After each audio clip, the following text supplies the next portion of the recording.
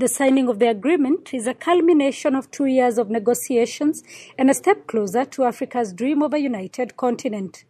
South Africa's President Cyril Ramaphosa.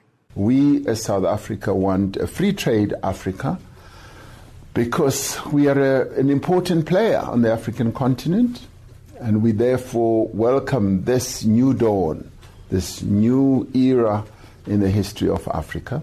By signing the agreement, countries commit to removing tariffs on goods and services.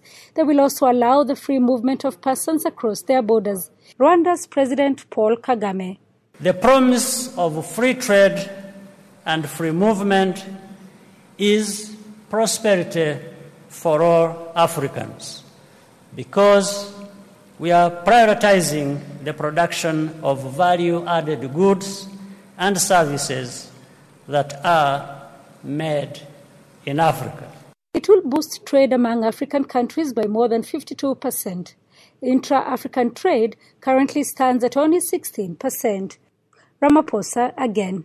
Once we reduce tariffs, once we as countries know that we can eliminate tariffs, we can reduce tariffs, it has an impact on the pricing of products and therefore opens up the financial capability for producers to be able to produce, knowing very well that one, they will get financing for the products they produce, and two, that they will get good value for money as they sell.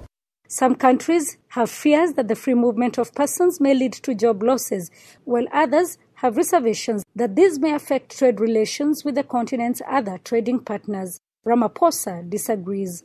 And we will want to relate to other trading blocs, including the WTO, by the way, within the framework and within the ambit of what we have done today. Countries will now ratify the agreement, and it will come into force in 6 months or once 22 countries ratify it. Sarah Kimani, SABC News, Kigali, Rwanda.